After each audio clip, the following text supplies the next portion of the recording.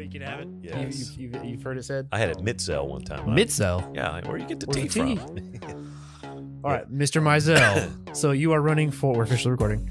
You are running for Johnson County Judge. That is correct. Yes, I am. Okay, so before you came in here, you told me a lot about your background. I thought it was very interesting. First off, you're a pastor here in Cleveland. Yes. Spec Ops in Air Force. You said JTAC is JTAC. Spec Ops, Special Warfare. It falls under the Special Warfare, yes. Okay. ETAC in my day. And then you also run a nonprofit disaster relief That is correct. here. Network, yes, here in North Texas. What is that called?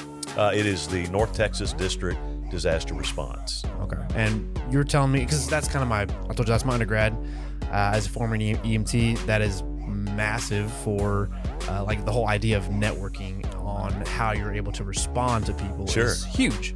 In fact, there was an interesting study that they did in, I believe it was the, not Hiroshima, not the nukes, Fukushima, where they found that the response to the community was directly proportional about how well you knew your neighbor and Sure. the networking that you had outside of the local government. Absolutely. And so the towns, like the urban environments that had local governments, that they were relying more on local governments, there was higher mortality rate than the towns who didn't rely on the local government, only relied on knowing your neighbor.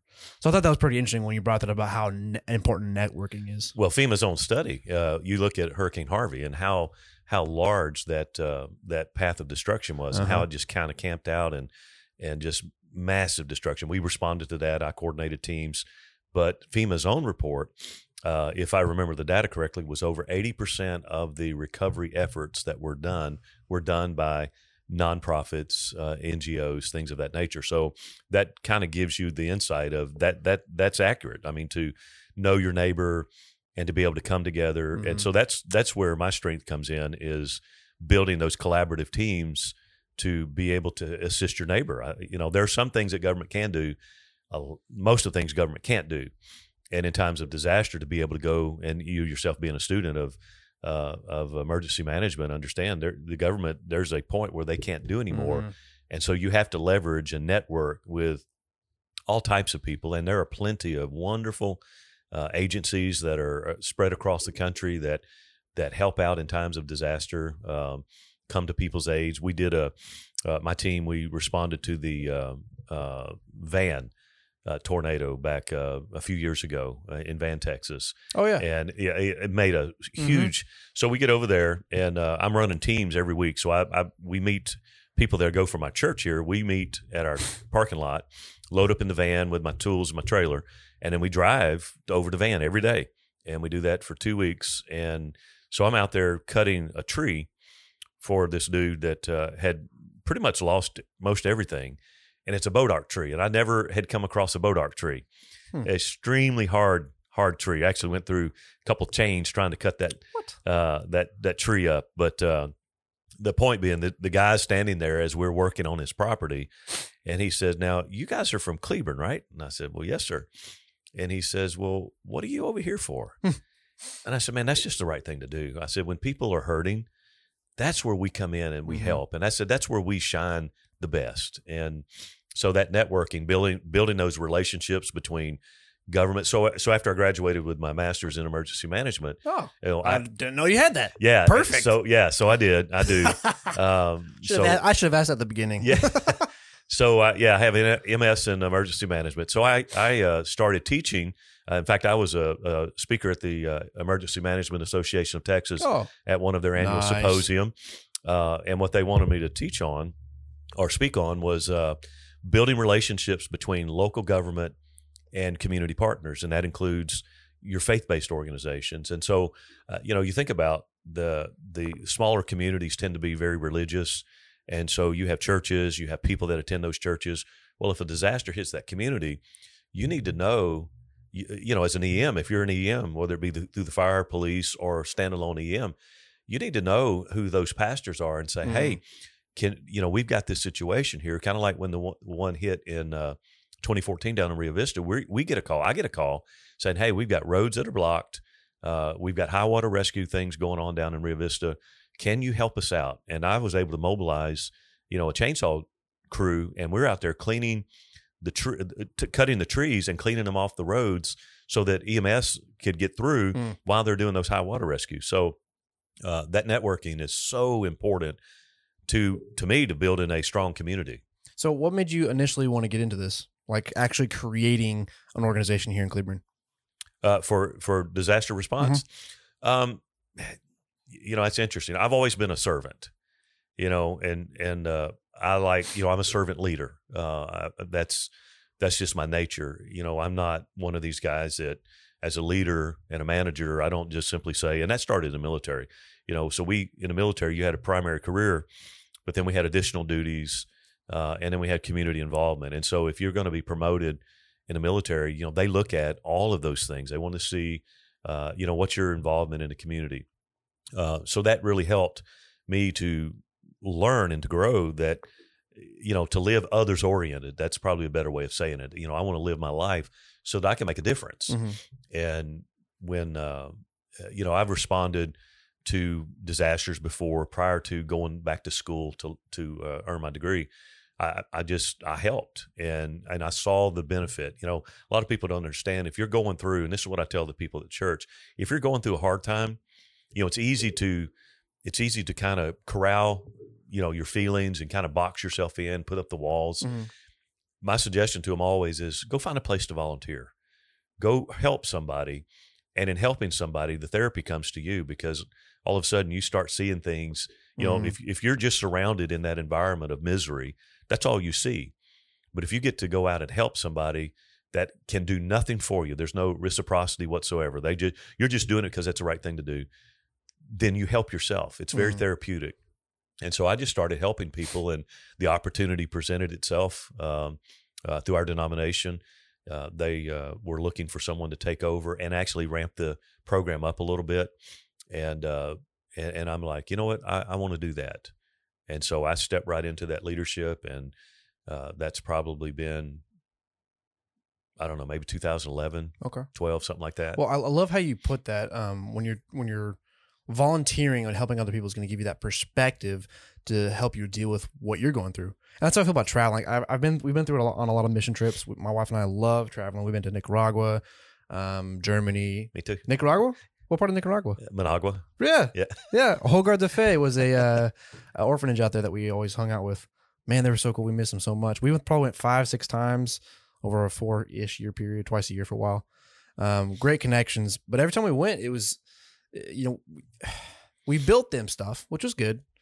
But I always left way different than going in, of course, because you think you're going there to help them, but you always leave like, oh my gosh, we have it really good here. I think that's the ulterior motive that most pastors have in getting people out of their church into the mission field, is that, we understand what's going to take place. There's a transformation. Yeah, you're doing something to bless those local people, but there's a transformation that takes place by serving somebody. And I think that's my whole reason for being, is just to serve. Okay. So I would love to talk more about that, but I know we have so much more to talk about. So now you're running for judge. You have a strong military background, master's degree in EM. You volunteer seemingly all the time. You're very quick response, have a great networking. Now, why judge? Why Johnson County judge? It's I'll just put it to you this way. To me, you can either live your life as a thermometer, and if you follow that analogy, what does the thermometer do? It measures the temperature. Or you can live your life as a thermostat, and a thermostat sets the temperature. And of all the positions in the county government, the county judge is the one who sets the temperature. So when you say set the temperature, you mean for all the other cities? Well, in particular, the county services. Okay. In particular, the county services, and I do think it has a trickle to the cities that lie within Johnson County. My motto in my campaign is putting service back in public service. And when I was growing up, that's I like that. Not exclusively, because I think you've always had people that have run for nefarious reasons, maybe self-serving, what have you.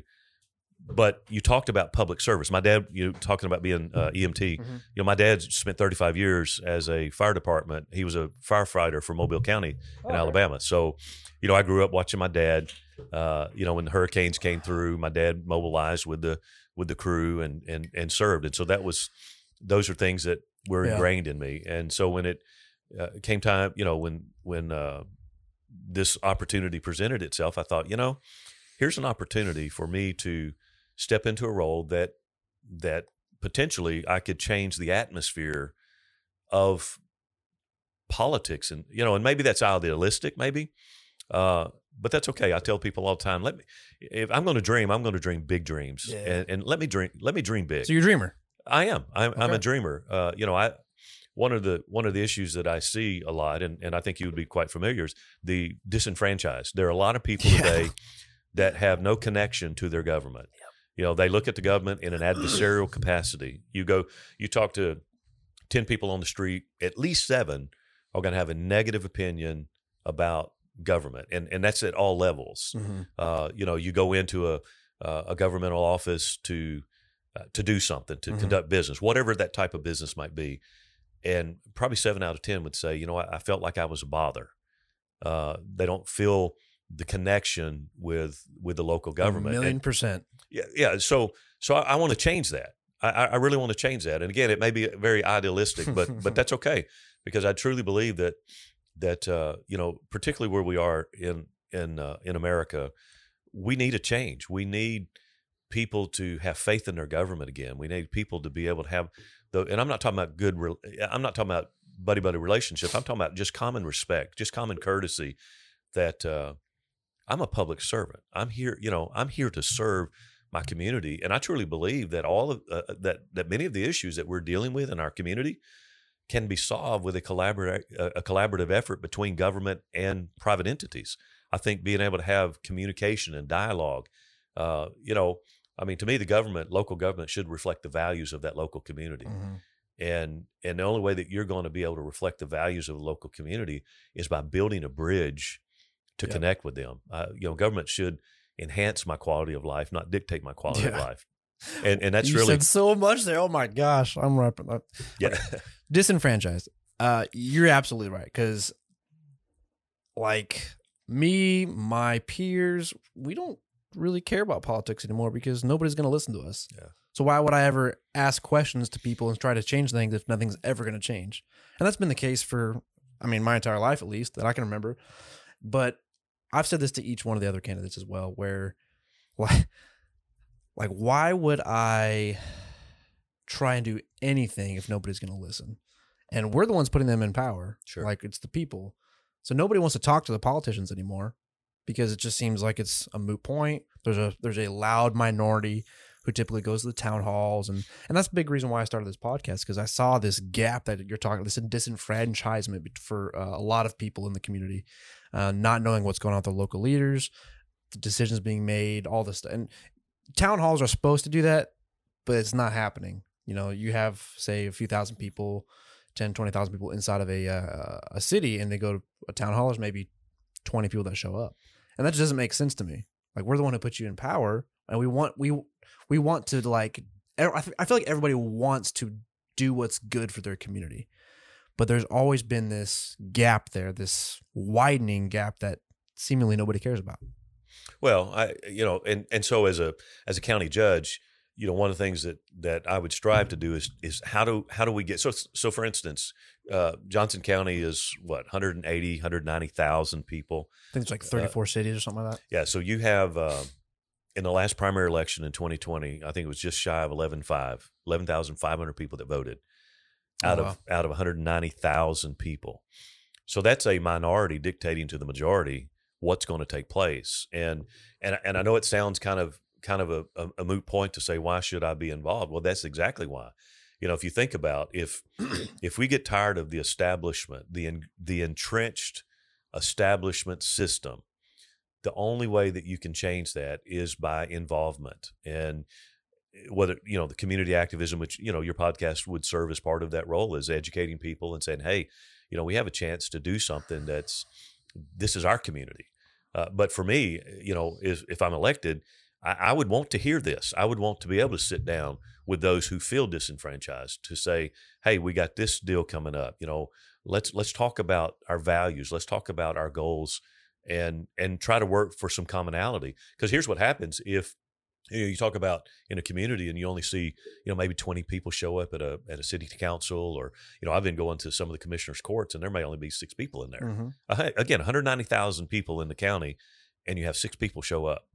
So they got to do business. By law, there are things that they have to do. Yeah. And so they're going to do business, and they're going to do business to the best of their ability. But if you don't have the input, pardon me, if you don't have the input of everyday citizens, then I think you tend to start doing what you think is best, and that's not always what's best. So I think that you have to start building those bridges. And I was part of an organization years ago, and I refused to move up in this organization, moving my steps, because it was more of a protest.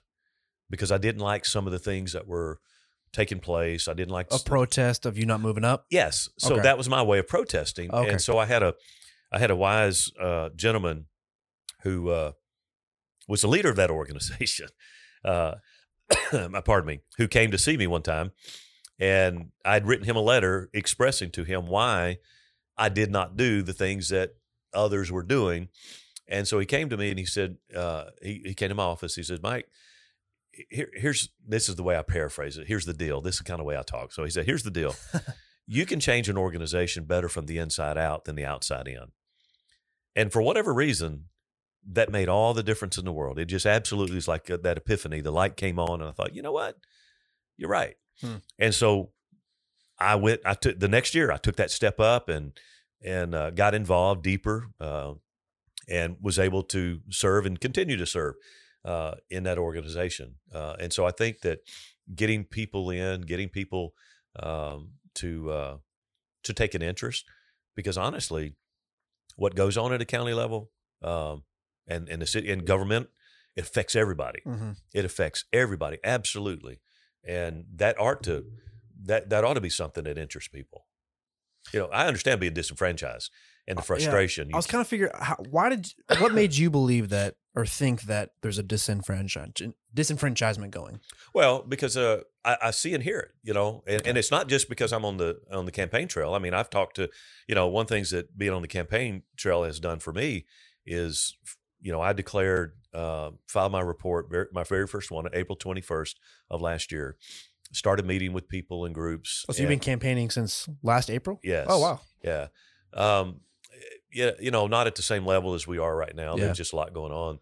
But I hear it, and I've heard it. But prior to that, I pastor a large church, and, talking to people. And of course, I've been here in the community for 29 years. So I hear. So I know people are disenfranchised. You hear it in their language. You hear it in their, you'll hear just a casual conversation. You're like, you know what? Those people make me so mad. That's disenfranchisement. They don't feel respected, and there are a lot of reasons for that. I think that, I think you could talk employee morale.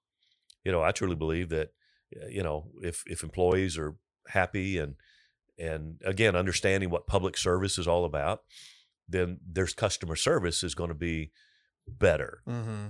And if customer service is better, then the chances of a citizen coming in and having a positive experience with the government that they already have some reservations about, I think is going to be really good. So it seems like a lot of people are seeing politics, both federally and locally, in a centralized way, where it's not really supposed to be like that. It seems like the power has kind of gotten more centralized. So in your opinion, do you think that centralized power is more from politicians, like I scratch your back, you scratch mine, you get elevated because of who you know, or is it because people aren't turning out to vote? Yes. Both? Yeah, I mean, I really do. I think it's both. I mean, there is an entrenched system, no doubt about it, and I've seen it, in my campaign. I've heard about it all my tenure here in Johnson County, but I've seen it.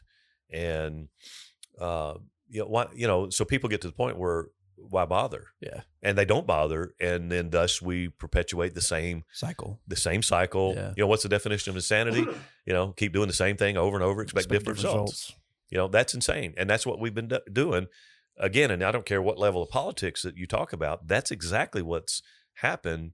And you go back to some of the founding fathers, and they warned that, if the government is late, my own paraphrase, and I don't remember who said this, but they basically said if the government is corrupt, if the government is lazy, if the government is self-serving, whatever, it is because the people have tolerated these things. And that's exactly right. I mean, you think about if you could get a group of people to coalesce together and voting block and go out, there are things that could change. Again, very idealistic, but the powers that the founding fathers vested the citizens with the power. Absolutely. But it seems like it's always being corrupted, of course. That's the human condition. Sure. It's always the same. To be honest, when people come in, so each one of you guys who I've had on the podcast are saying very similar things. Y'all are running on different platforms, but Mr. Golding, he's saying the same thing. So is Mr. Bedecker. Bedecker is focusing really on growth management. Golding is trying to get some of the cronyism, is what he says, out. And then you're kind of doing similar things as well. For me, I'm going, why? It seems each person is saying the same thing. Why are you different, though? How can I, as a citizen, how can I trust that you are going to be different and actually do what the voters are wanting to do? Right. It's a pointed question. It is. It's a hard question, but I'm curious. Well, it's a fair question. Okay. And I think you have to look at, so politicians, one of the things that's been interesting to me is to watch candidates, and I'm not saying that in particular candidate, I'm just saying watch candidates start doing things that they've never done before. They start joining organizations. They start doing all of these things that they've never done before, and that's pandering to votes. And that gripes me because for me, I tell people all the time, look at my track record. So they're joining organizations to network better on the campaign trail, or what? Well, maybe network better, but the optics of that is bad. If I've never been part of a chamber, if I've never been part of the Rotary, if I've never been part of, whatever, and I'm all of a sudden doing that, I don't know. I'm a little bit funny. It's like, pardon me. Somebody asked me the other day about campaign finance. I was doing an interview for the Republican Party here, and they asked me about campaign finance. They said, "Who's behind you?" I said, "What do you mean, who's behind me?" And they said, "Well, people that are contributing." I said, "I've never held one fundraiser since I announced my candidacy. In my naivete, early on, I asked for one or two people to endorse me, but then I never circled back to try to shore that up. Yeah. I've never asked again. And part of that reason, again, and it's my mind, I don't have any issue per se, other than the fact that I want to be very, very careful about why I get in there. I want to do and leverage what I say. And so I say, look at my track record. I was serving the community, and I hate doing this because I'm not one to talk about myself. I'm very, as a pastor, I'm not braggadocious at all. But my whole tenure here in Cleburne for 28 years has been service. Our church, we serve, during COVID, when COVID hit, and again, this is another way my brain works. So when COVID hits in 2020, the first thought that I had was, oh goodness, we've got kids that won't be having, that school shut down, everything starts shutting down. So I'm thinking, man, we got all these kids and they're not gonna have food to eat. And then I got to think, on the other hand, I got all these people that don't go to work, that's not going to work. So why don't we feed the kids? So I called, I mobilized a food ministry. And so for 2 months, I had people come up during the day. We made bagged lunches. We made packed lunches. Sometimes it was hot dogs, hamburgers, pizza, sandwiches, all kinds of things. And we did a drive-through lunch service. So we served in probably 6 to 8 weeks, maybe 3,000 people. And then the schools opened up and they started doing lunch.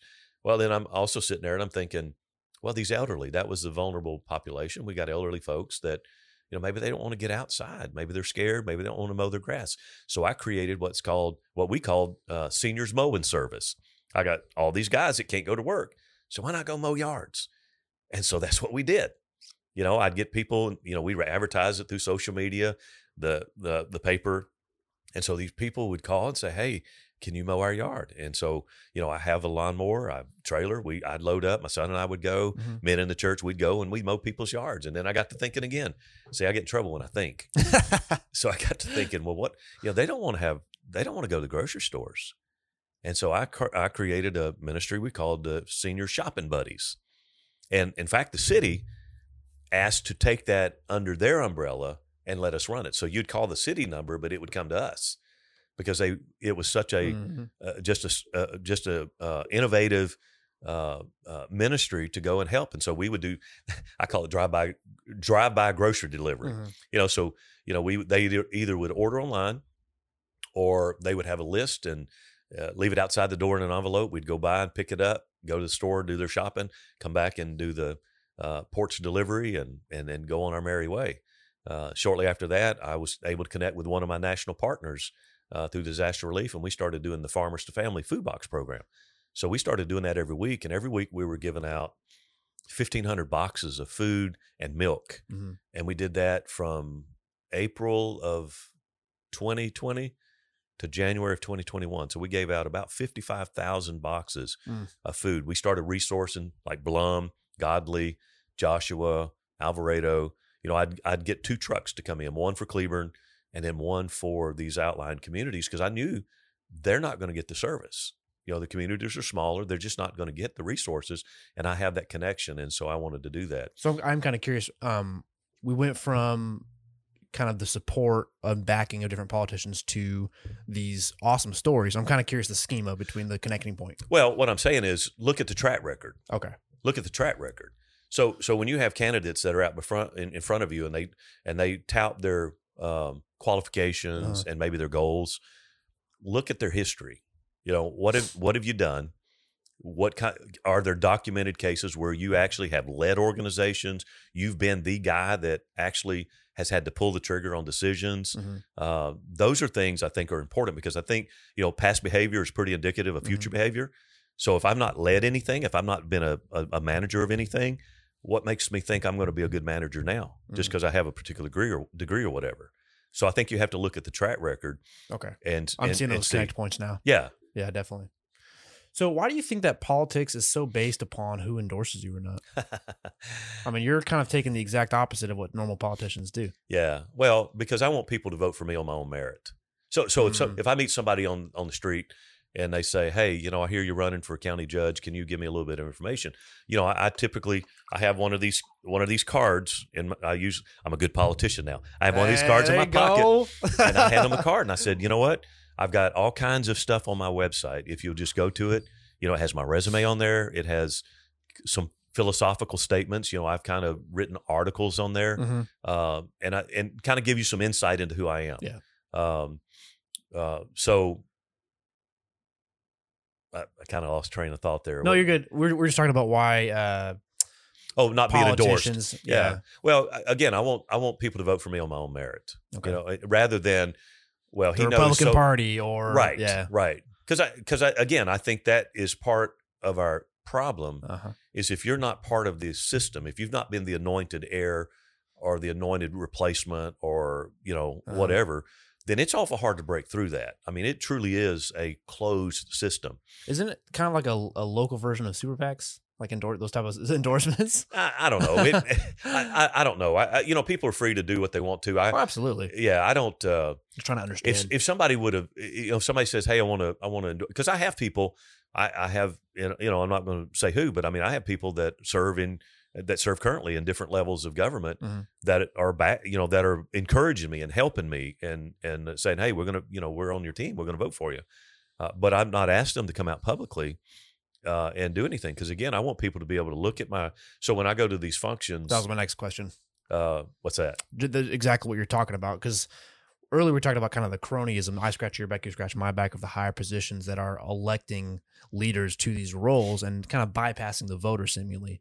Yeah. Because it's that I scratch your back, you scratch mine is what is an issue with politics. And so I'm glad to hear that it's honestly just you're wanting people to just make their own choices. Yeah, man, what a great country we live in to be able to have 4 candidates and get to choose. my caution is, but vote for the guy. Look at their qualifications. Look who's had that level of executive organizational leadership, and Uh-huh. and vote. So with Johnson County, what do you think? I've asked each one of the other ones this as well. What do you think is the most important issue? For me, the most important issue of Johnson County, and I it's hard for me to focus on one because I know what the canned answer is, and it's going to be the exponential growth that we have, and I would agree. I think that with the explosive growth throughout the county, that's concerning. There are infrastructure issues that I'm concerned about. There are. That's a big deal, and I think that's a major concern. I was asked the other day, what would be my goal? One of my goals would be to conduct to build a master plan. We don't have a master plan. To do a master plan really? For Johnson County, I think we need a master plan for the next 10 years and kind of forecast. I mean, you need a plan to grow. Yeah. Particularly, and again, having some EM background with yourself in education. Flood management, flood control is a big deal. I mean, how many times do we have rain come through and we have high water rescue? Well, that tends to tell me that either roads are improperly constructed, put in the wrong place, or some of the flood control measures weren't enacted, or maybe some shortcuts taken. So I think we have to be very, very. Well, wasn't that a kind of a big deal for the last freeze last February, where there wasn't a whole lot of, at least from my perspective, it seemed like the county dropped the ball. That's for me. And a lot of cities also were looking to different resources. It was all a cluster. Yeah. A lot of cities were like that whenever it froze over last February. Well, that's such an unexpected situation. Well, I agree. Yeah. But shouldn't that be one of the main things you think about as in your hazard assessment? Well, yeah. I mean, when you do risk assessment, Yeah. you are to have contingency plans if the potential is there. For instance, so with my NTD Disaster Response Network, I kind of do that. So if I pre-position my equipment, I want to do a risk assessment. So, for instance, my territory goes all the way down to Brownwood. Well, you're not likely to have a tornado in Brownwood. So why would I want chainsaw crews in that area? I'm not saying it's outside the realm of possibility, but on a typical assessment, it's not going. So what are some of the what are some of the dangers or some of the risks that would be involved in Brownwood? Wildfires being one of them. Windstorms. I mean, there are things that happen down there, but you're not going to have that in a greater probability of happening. Exactly, as opposed to East Texas. Now, East Texas, you're probably going to have tornadoes. In the southern part of my territory, down in Livingston, you're going to have hurricanes. You're going to get some of the effects of hurricanes. So, I think you have to manage. So that would, that again is an issue with the growth of the county. But I really believe, I go back to what I said earlier. I really believe that there's a disconnect between the government and people, and I think that is I know everybody laughs when I say something like that. It's like, well, he don't understand. No, I understand. I understand quite well, but there's a disconnect. And if we talk about a community, if there's a disconnect, the Bible says that a heart divided against itself, a kingdom divided against itself can't stand. If there's not unity, and unity's not uniformity. If we don't come together as people of Johnson County, we're not a community. We're also kind of shooting yourself in the foot if you don't know what kind of resources you have within Sure. the county. Like if you're not talking to people and knowing what skills are out there that you can tap into, how are you going to know what's going to happen? Like I wonder if there was more communication with local governments and this people, that it would actually help the local government massively, because they'll be able to tap into skills that they didn't know that they had. Exactly. That's where the network comes in. So, to me, the growth is the problem, or, is a big thing facing the community. But I think probably on the same level would be that relationship between the local taxpayer. I truly believe that there's got to be some repairing of that breach, so that we can come together and focus on what makes Johnson County. So why would I move to Johnson County? We've got to come together and reassert our values and say, this is what makes us unique. And that takes all of us working together. So if you walked into our church, I have wealthy people that attend church there, and I have people that can't pay rent, but you would not know the difference in the way they're treated. And I think that's what has to happen in government.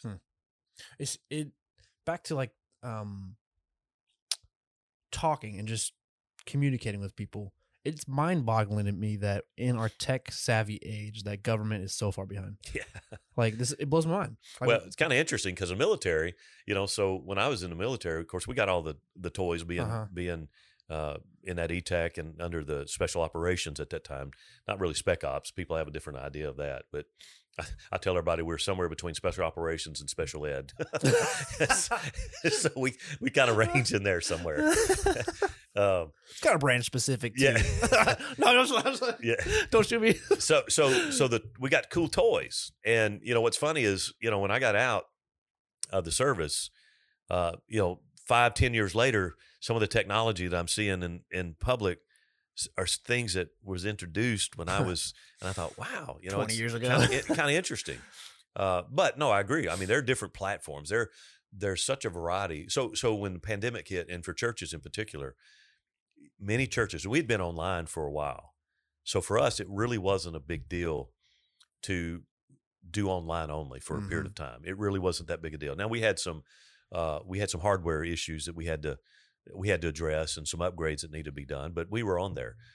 But then there were a lot of churches that it caught them totally unprepared for ministry in the 21st century.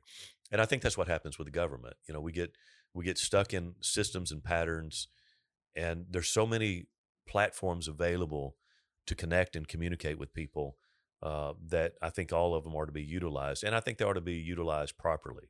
You go on nothing worse than going on a website or a Facebook or something, and you see posts from 2 years ago, and nothing's been updated, or just a phone set up on the side while you're talking to it like this. Right. There are ways to get around this, and I'm kind of curious, as technology is advancing at this rapid pace, is there anything that local government can do, in your opinion, to keep along with that same track? Well, I'm not a techie, so that's a little bit outside of my realm. But no, so I have a guy. I'm a plug and play guy. So if I plug it in and I try to play it and it doesn't work, I'm hollering help.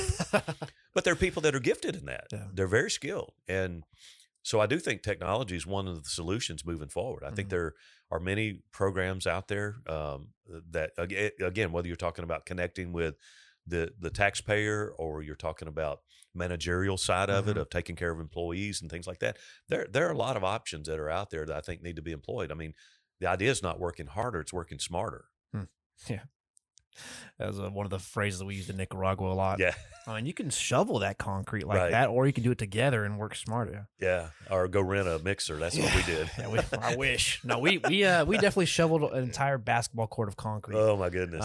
Just literally from scratch. They had the concrete, and we bucketed water, the sand, and in a circle. We couldn't afford that. Golly, man. So growth, communication are the two main ones that you're looking at right now. Is there anything else that you see? Well, I think taxes are a big deal. But that's a two-edged sword. Yeah. Because you start talking about taxes, you also have to talk about spending. And so budgeting. How do we budget? Exactly. I think that, again, budget reflects the values of the community.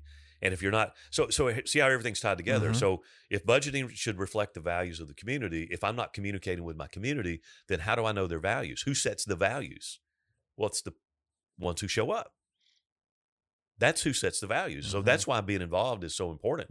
They have a public comment opportunity at each of the meetings, whether it be commissioners court, city council, things like that. Those are the times, and they also have, if there's items that are up for agenda items, you can also speak on those subjects. And so that's where you get to communicate your values, because if you don't communicate the value and nobody else communicates the value, then they assume the value, and that's what it is. And I think we have to be careful about that. So to me, the third thing, and again, that maybe they're all tied for the top, because property taxes in Texas is just ridiculous. There has to be, and I'm not saying relief. I think it's wrong personally. I think it's wrong to tax a person's home. When I went through survival school, there are three things they teach you in survival school, and that is food, water, whatever the order, water, food, and shelter. Those are important to your survivability. We're taxing people's homes to the point where ancestral land is being sold because they can't afford the taxes on it. You've got elderly that live on fixed incomes, and I know we talk about freezing, but move beyond that. I just think it's absolutely wrong to do that. So I think taxes is a big issue, and spending, because taxes go up because spending goes up, and so I think you have to be very what's the word I'm looking Cognizant. for? Yeah, I think you better intentional. Mm. I think your spending needs to be very intentional. And again, that spending needs to reflect the values of the community. Government doesn't produce anything. And this is what I try to tell people all the time. Look, government doesn't produce anything. Okay. So if you walk in there as a citizen and say, hey, I want you to build a park. And I'm not against parks. Okay. I'm not at all. But I believe the government has a limited defined role. So if you go in there as a citizen and say, I want a park, the city or county or whatever level government's going to say, okay, well, then they're going to tax you to buy the property. Yeah. And because they don't produce anything, now they're going to tax you more to buy the equipment to build the park. Mm-hmm. And because they don't produce anything, now they're going to tax you to maintain the equipment that you went in and asked them to build. And it never stops. And so at some point, I think we have to look at what's the essential role of government? What are we here for? What is it? Well, What is the essential role? Well, I think the essential role is going to be your EMS, your EMS services. Mm-hmm. It's going to be your infrastructure, Mm-hmm. Public safety, things of that nature. Those are essential. Your hospitals, those things are essential. And I think that if we say focus on that, like you think about the federal government, border security, an active, strong military, those are things that are essential to the sovereignty of our nation. Yeah. I don't need to know, there was a study some years ago, the Department of Commerce or Interior, I don't remember which one it did it. They spent $75,000 to figure out the flow rate of Heinz ketchup. I don't need to know that. Why do I need to know that? What? Yeah. So I mean, I think we get into things that, used to when I was a kid, probably teenager, they were talking about millions of dollars. And then when I got in my 20s, they were talking about billions of dollars. And now we're at trillions of dollars. Mm-hmm. And you think about it, we as a nation are 28. I know I'm chasing rabbits, but we're $28 trillion in debt. $28 trillion. $1 trillion. If you were to stack, again, I like these things. So put it this way. If you went in business when Jesus was born 2,000 years ago, you started a business, you were open every day, never closed, 24 hours a day, 7 days a week, 365 days a year, and you lost $1 million every single day, and you were still in business today, you would not have lost $1 trillion. And we're 28 trillion in debt. It's spending. Jeez. Yeah. Taxes are an issue. And I think we have to, get rid of, surely if we can put a man on the moon, we come up with a better taxing system. Yeah. So, yeah. So to me, those are the big issues for me. Yeah. And that's kind of why you want to run. Yeah. You want to change all that. Yeah. So let me ask you this. What makes you different than the other candidates? For me, each candidate that I've had on so far, they say some cool things. I like what they're saying. There's a little bit of each that I could get behind and vote for. So what makes you so special? Yeah, I don't know. I have to, for me, I'd have to say my track record. Again, Okay. it's very difficult for me to talk like that because I love people. Mm-hmm. And my whole life has been about serving people. I serve people. I don't care what their skin color is. I don't care their economic status, their education. I don't really care. My commitment, the 3 pillars of who I am, my campaign, faith, family, and freedom. Those are the 3 prongs of who I am. And they shape, faith is not something that I sprinkle on just to sound cool or to appeal to a certain crowd. Faith is who I am. It is woven into the fabric of who I am. And so the decisions, I have to make decisions all the time, whether it be in my disaster relief role or as a lead pastor. When I came to Johnson County, when I came to Cleburne, we had 30 people in that church. And it was in quite disrepair. And we have grown into a very strong church, a church that has impacted the community and continues to do so. That's done through leadership and knowing how to manage Mm-hmm. people and volunteers. The disaster relief agency, again, those things are a reflection of my values and my character. Mm-hmm.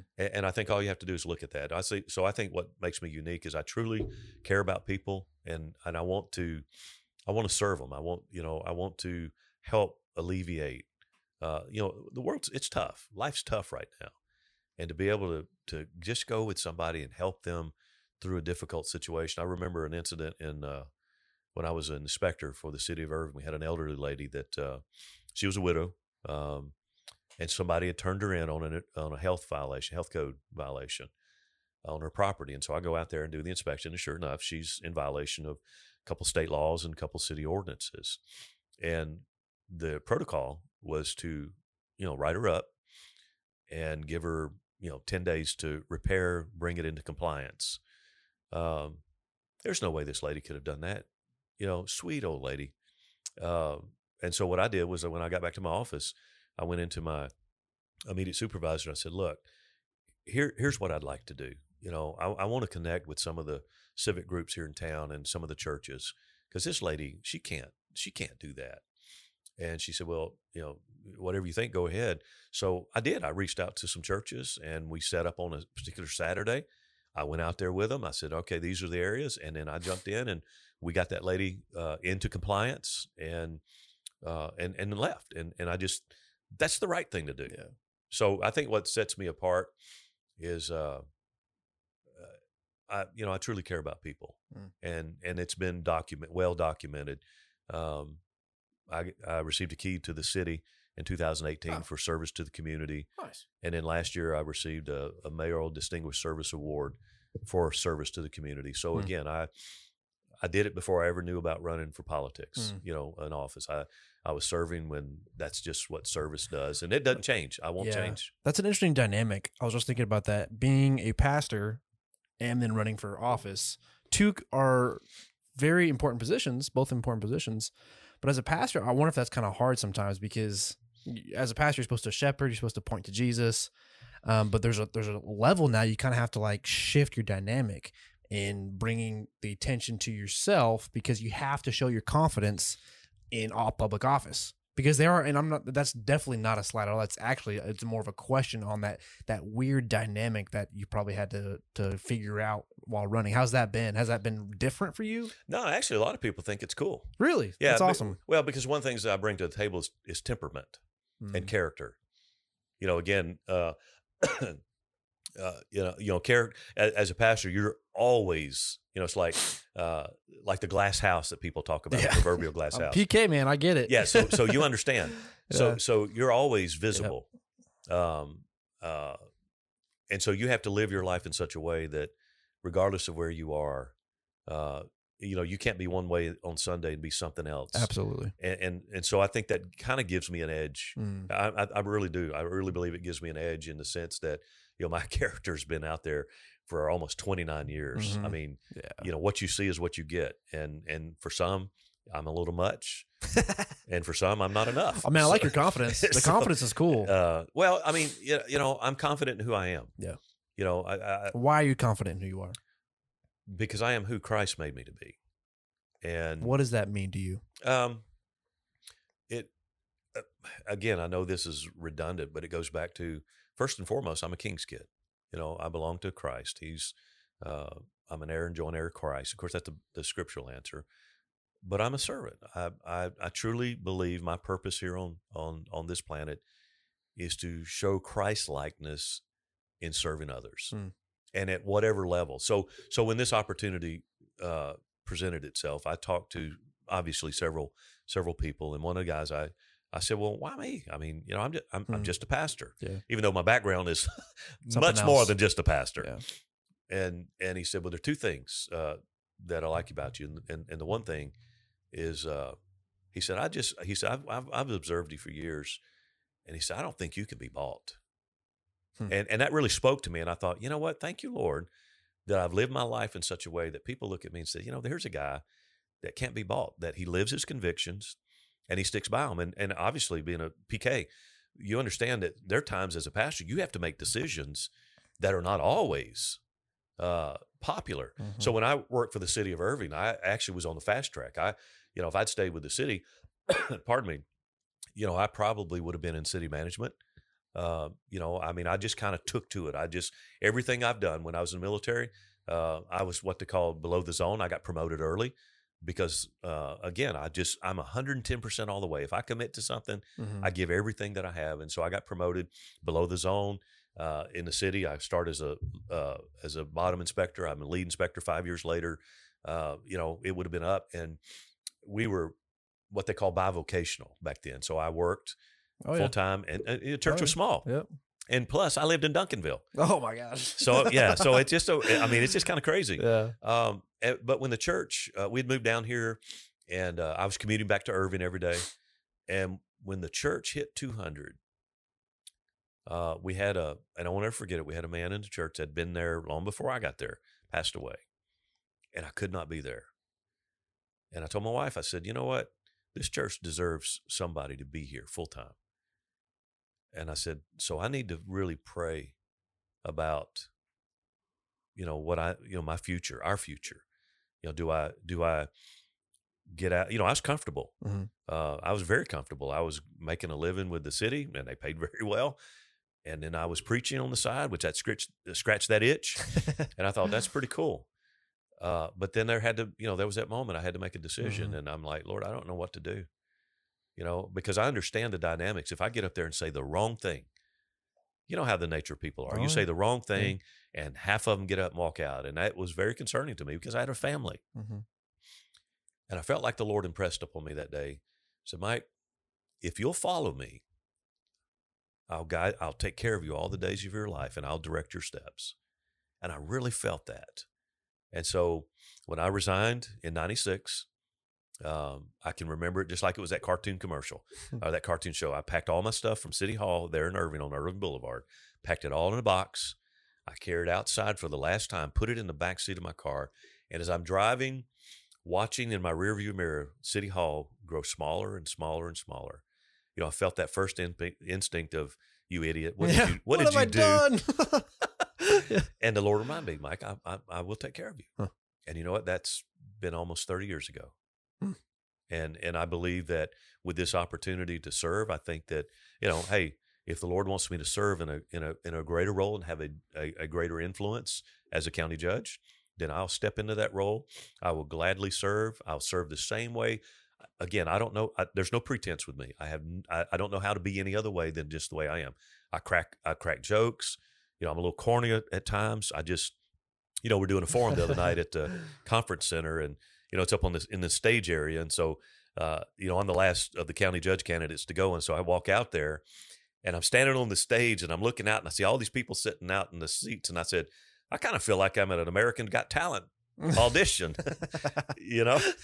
And that's how many people showed up to that, by the way? That if I was guessing, maybe 100, 150 maybe tops. Okay. Yeah. But that's cool. Yeah. I like that. As we kind of wrap up, what are some of the last things you want to say to anybody listening to this who might be on the edge for voting for you or not? I would say do your homework. Again, I think that again, I don't know any of the others. I really don't. I'm not running against them. I'm running for a position, and I would encourage any voter, again, whether it's the local election or do your homework. Don't vote for someone just because they have more signs than you, they have TV advertising, they have these people promoting them, or endorsing them. Go do your homework, and then, as Mayor Scott Kane says, pray about it, and then vote. And I truly believe that because, who knows? Again, if you only go by if you only go by what the establishment says, the endorsers are all aligning behind this candidate. Do your homework and make sure. Again, the county judge is he's the chief. I call him chief, but he's the presiding officer of the commissioner's court. He is the chief budgeting officer, and he is the chief emergency manager for the county. He has some other roles, minor roles, but that's his primary roles. There's no legal thing to it. In fact, 254 counties in Texas, only 40 of them have a county judge that actually has a law degree. Most of them are going to be managerial degrees, business people, because that's what it is. It's a county administrator. So I think look for people who's been in charge. County administrator. That's a good way to say it. I think it's a misnomer because people. I've had people say, "Well, Pastor, I didn't know you had a law degree." No. I'm like, I don't. I honestly didn't know until I started talking to you guys. Yeah. Until I started talking to the candidates, I realized, oh, you don't have to have that. So it makes sense now. Yeah. I mean, the infinite wisdom of the state. I mean, it's it's just one of those positions, and again, it administers the county program, and so you want someone who's actually been in charge. So my parting words would be: do your homework, research the candidates, don't get sucked into the popularity or those types of influence. Look, in fact, at who has experience, who you think at this moment. Somebody asked me I'm not a lifetime politician. I want to go and serve as long as the Lord wants me to serve. If it's 1 term, 2 terms, I believe in term limits. So I truly, if the Lord opens up this opportunity for me to serve and I'm elected, I will serve until it's, the Lord says it's time to move on. And I won't be lifer, I promise. So it seems like your identification of what this position is not a politician, but more of a county servant. Sure, very much so. That's what it's supposed to be. Which is kind of nice to hear. Yeah, very much. Yeah. Putting service back in public service. That's what I'm all about. Okay. Well, thank you so much for coming on the show. Really appreciate it. Great conversation. And this will post here in just a few days. Thank you very much. My pleasure. Thank you very much.